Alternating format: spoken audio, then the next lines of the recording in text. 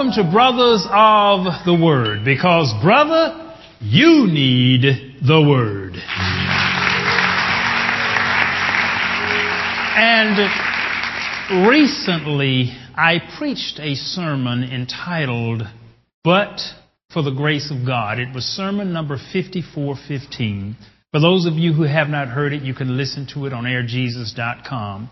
5415, But by the Grace of God. And as I preached this sermon, and when I finished it, as I was standing here on the podium, I heard what I thought was the voice of God. And as I had finished and as I stood, I heard the voice speak. That was one of the worst sermons and one of the most no-good sermons that you have ever preached. And as I stood there and I heard that, I said, whew, that was bad. And as I walked down from the pulpit and from the podium, and as I just began to shake people's hand as they came up, person after person after person came up to me talking about how much that sermon had touched them and how much it had blessed them.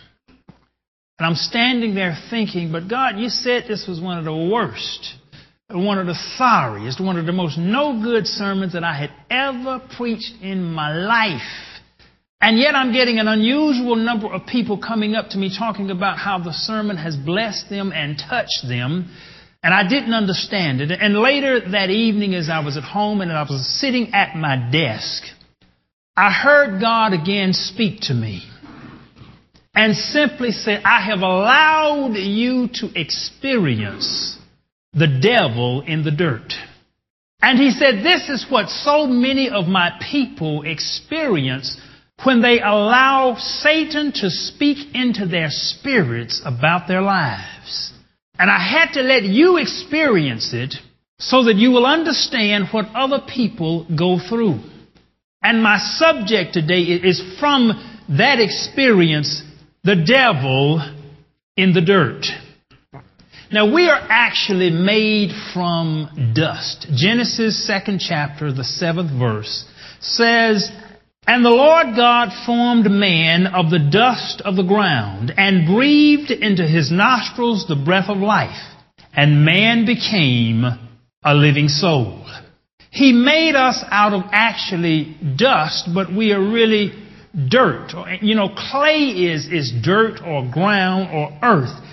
Isaiah 64:8 says, But now, O Lord, thou art our Father. We are the clay, and thou our potter, and we all are the work of thy hand. Job 10:9 says, Remember, I beseech thee, that thou hast made me as the clay, and wilt thou bring me into dust again?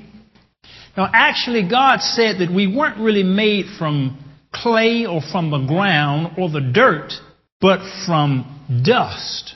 And you see, dust is dirt, but it's a different kind of dirt. Actually, dust, it's the finer particles of dirt. And dust is the lighter stuff, the very meticulously fine particles. And generally, in order for dirt to become dust, it has to get in the air. And it gets in the air and it rises and eventually settles on something. And that's why if you wipe your hand or finger on a dusty surface, it's not the dirt itself. It has risen from the dirt through the air and has settled on something. So God said He didn't really make us from the dirt. He made us from the risen stuff. He made us from the stuff that came from the ground, but spirit or air got in it, rose it up, and it takes us out of the miry clay, and so He made us from the dust, not really from the dirt. And in Genesis chapter 3, verses 14 and 15, And the Lord God said unto the serpent, as we are talking about the devil in the dirt, And the Lord God said unto the serpent, Because thou hast done this, thou art cursed above all cattle, and above every beast of the field. Upon thy belly shalt thou go, and dust shalt thou eat all the days of thy life. And I will put enmity between thee and the woman, and between thy seed and her seed. It shall bruise thy head, and thou shalt bruise his heel. Now it is interesting here that, and I want you to see and understand this, as God talked to the serpent and basically cursed the serpent because he has done this. He said, you're going to be cursed above virtually every beast of the field, and upon thy belly shalt thou go. And it says this, and I didn't understand this verse, and I didn't see this revelation until I began dealing with the devil in the dirt. And I've read this, and sometimes Scripture is like that. You'll have read the stuff 100 times. And you only see it in a different light when you go through something. And when you go through something, the Scripture transforms and transposes, and a whole new meaning opens up to you. And here it says, and dust shalt thou eat all the days of thy life. God said that the serpent's diet would be dust.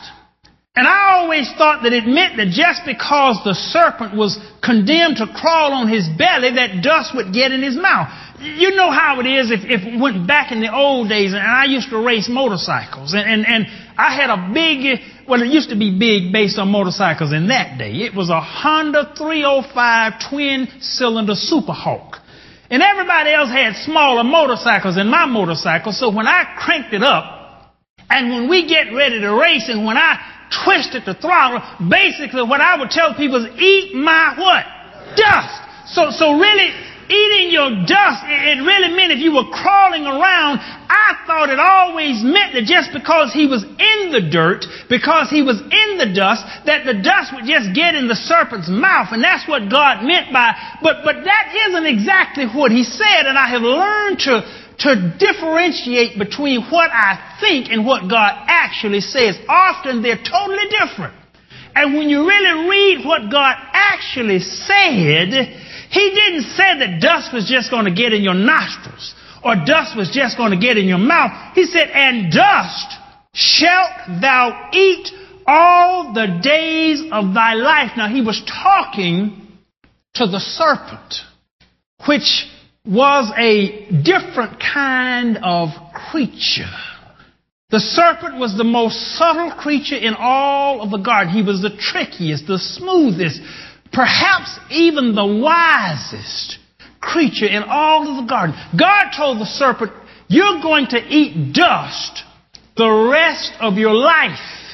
But the key that hit me was, it's what we're made out of. God told the serpent, for the rest of your days, you are going to eat the stuff that the man is made out of. So when you look, just like he told Adam, to you every tree that beareth seed, it shall be food or meat unto you. He told Adam and Eve what they were going to eat. He told the serpent what he was going to eat. But the issue is, what God told the serpent he was going to eat is what you're made out of. The serpent's diet, that old serpent called Beelzebub, his diet, that which gives him sustenance, that which makes him full, that which makes him happy is you. And for him to be able to eat you up, the Bible calls it, if you may say, and the serpent, he goes to and fro, seeking whom he can what? Devour. Do you know what devour means? Devour means to eat. So basically, as he goes to and fro, seeking whom he can eat, and he eats dust, and that's what you're made out of. The devil in the dirt. And as I saw this as it related even to what had happened to me, I saw how the serpent can get into so many of us by the subtle things that he'll whisper into our spirit. And those little things that he whispers, just as he whispered unto Eve, and by whispering gets your attention. See, the serpent hisses. And when someone hisses, you listen. When someone says, psst, There is a part of you that perks up because you recognize and realize here is something juicy, but whenever it has to be whispered, you recognize that it may be something that may not be that wholesome. That's why they have to whisper it. And that thing gets into our spirit. And dust thou shalt eat all the days of thy life. And I will put enmity between thee and the woman, and between thy seed and her seed. It shall bruise thy head, and thou shalt bruise his heel. Now, this 15th verse of the 3rd chapter of Genesis is often interpreted as the battle between Christ and Satan and his crucifixion. But there is another interpretation and meaning of it, because generally Scripture, it unfolds with multiple meanings. And I will put enmity between thee and the woman. Enmity means animosity, a disagreement, a thing that they can never mesh. Do you know women to this day still don't like snakes? I've got news for you. Not only do women not like snakes, but there are a few men every now and then who also are scared of snakes. Not many, and we don't have any in the ark who are afraid of snakes. But there are some men even who are afraid of snakes.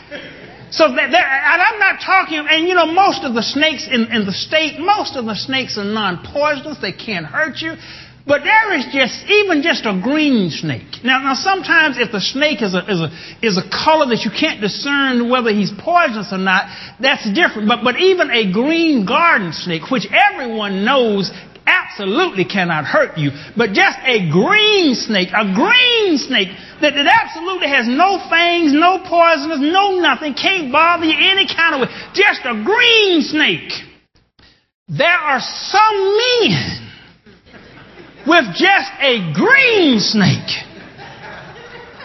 scares them to death. And I've even been in some situations where it doesn't even go as far as snakes.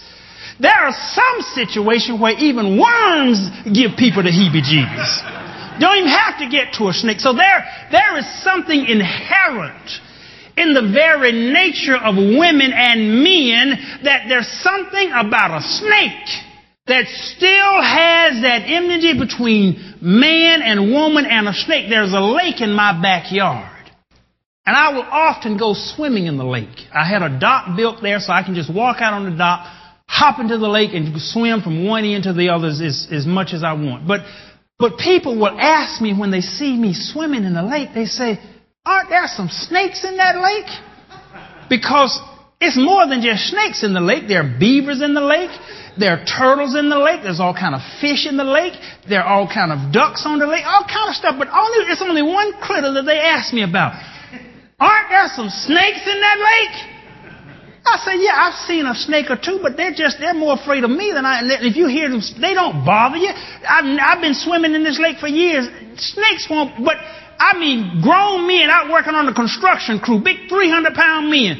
There's some snake. Ooh, I can't stand snake. Ooh, I wouldn't dare I won't even put my toe in the water. Matter of fact, if you talk about a snake in the lake, they won't even stand on the bank and fish in the lake, much less swim. So there is still an inherent part of human nature that is terrified of snakes. And I will put enmity, the feeling is still there, between thee and the woman, and between thy seed and her seed. Now the thing is, even the children and the sons and daughters of demons still are at war. Our children and the daughters of Lucifer and the sons of Lucifer, the demonic forces, they are still at war with each other. They are still in conflict with each other. And it says this, it shall bruise thy head, and thou shalt bruise his heel.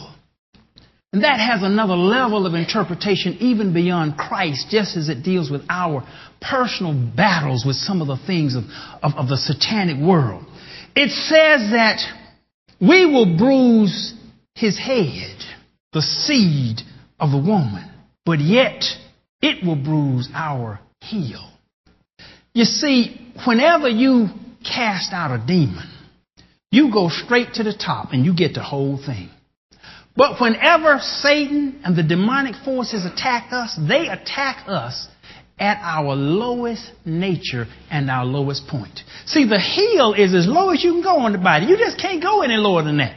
So it is trying to tell us that as the demonic attacks us or enters our spirit, it will enter us through the lowest of emotions, through the lowest of feelings, at our lowest point. The demonic attacks us through the lowest that we have, but we have to knock it straight in the head. Because it will rear its ugly head at us. You've got to take the whole thing out. But the subtle part enters through our lower natures and through our lower part. When we are feeling down, when we're feeling the worst, that's the easiest time for Satan to enter. God said to ask you one question today, a serious question that I want to just pause for 10 or 15 seconds just to think about. And this is the question that God told me to ask you upon this day. When was the last time the devil told you that you were no good? When was the last time that the devil told you that you were no good?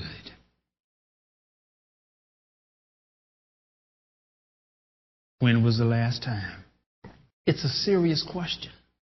But when we recognize that question and that answer and who told us that, it can help pull us out of some things in our world. And sometimes some people have told you, see, sometimes the devil doesn't come in a spiritual form. It's a human who told you you were no good. They've been operating under the demonic influence, but sometimes it's a human and they have told you that you were no good. And that thing goes straight to your core, straight to the lower nature. After they have told you you're no good, I know you're no good, you're not going to ever be any good. And there's something, when is the last time the devil told you that you were no good? On a job, in a relationship, a teacher could have told you that. And that thing sticks with you. And sometimes that kind of stuff can stick with you all your life.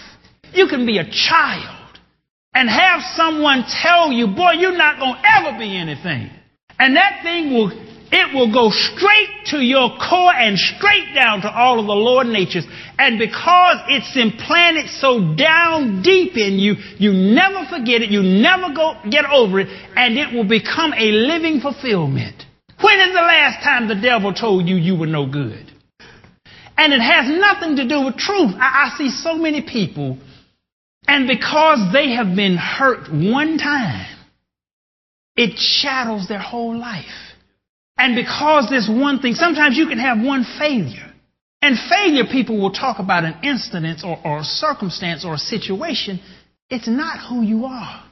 You're not failure. You may have had an instance where some things that you tried failed, but it's not you. But if you allow the devil in the dirt to get a hold, it will speak to your spirit. And it will tell you over and over and over and over again that you're no good. When is the last time the devil told you that you were no good? And see, the truth of the situation has nothing to do with what the devil told you. But the devil can take a speck of truth and paint a whole mountain from it. The devil can tell you, say, you know, you made an F on that test. And you did make an F on that test. And the devil can tell you, because you made an F on that test, you're just not going to make it in school. You know you don't have the brain for this. You might as well drop out now. You might as well go ahead and do something else because you know you made an F on that test. You know you're just not any good at this, don't you? And there's a part of the lower nature in our heel that will say, yeah, you're right about that. And once he can get you nodding your head to when he has told you that you are no good, he's got you. You fail in a relationship. And because the relationship went bad, and one thing that happens in every relationship that goes bad, every partner tells the other that they're no good. So if you come out of a bad relationship, I can guarantee you someone has told you you're no good.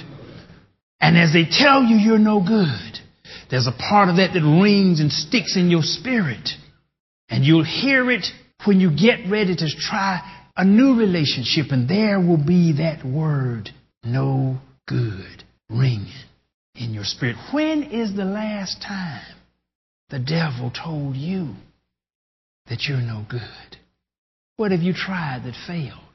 And because it failed, and Lord knows don't let you try something twice, and it failed, the devil will speak into your spirit. You know you're no good at that. When is the last time the devil told you? You get up to make a speech, just like I did recently, and the devil will speak into your spirit. You know you were no good.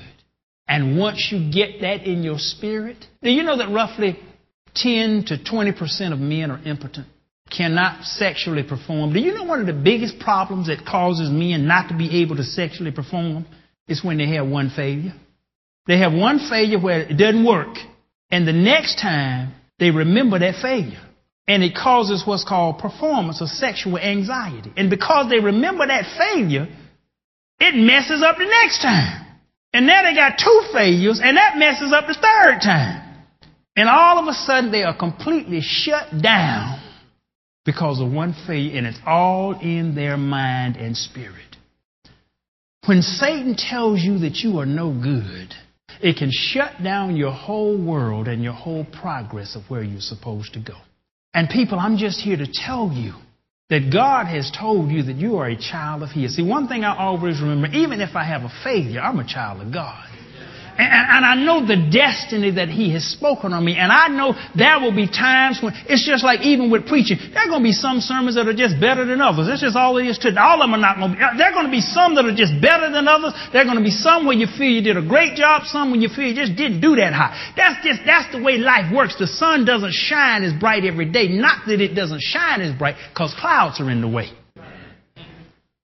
So we're going to have days of ups and downs, but Satan can take our downs and keep us down. Ephesians chapter 3:8 says, "Unto me, who am less than the least of all saints, in this grace given that I should preach among the Gentiles the unsearchable riches of Christ." Here, Paul says, look, I am less than the least of all the saints. But several verses later, he says, my favorite verse in the Bible, "Now unto Him that is able to do exceedingly abundantly above all that we ask or think, according to the power that worketh in us." He says, I'm the least of all of the saints, but unto Him who can do abundantly above all that we even ask or think, according to the power that worketh in us. You've got to know what power Christ worketh within you. Even when you failed, even when the devil has told you you're no good, you need to keep that devil in the dirt. And you need to bruise his head with your heel in the name of Jesus. Thank you for joining us today at Brothers of the Word, because, brother, you need the Word. Don't forget about the Youth Entrepreneurial Program immediately after church downstairs. Everyone go, and you never know that the next Bill Gates may be downstairs. And you need to tell them, just as it happens that one person can tell you you're no good and it sticks, one person can also tell you, I see the greatness in you. I see your potential. I know what you're going to be. And you're going to be something awesome. One person can tell you the greatness that is within. And people, each one of us is given that power, especially with youth. You're even given that power with adults. And you decide whether you become a serpent of doom or a carrier of the power and the consecration of Christ. You have a chance today with the youth downstairs. So go and support them and encourage them and let them know the greatness of their destiny. This ends message number 5418 by Nathaniel Bronner. To hear other messages or to send this message number 5418 to a friend, simply go to airjesus.com and theonlineword.com. This has been message number 5418, The Devil in the Dirt. Listen to airjesus.com and theonlineword.com often, and keep your spirit charged up.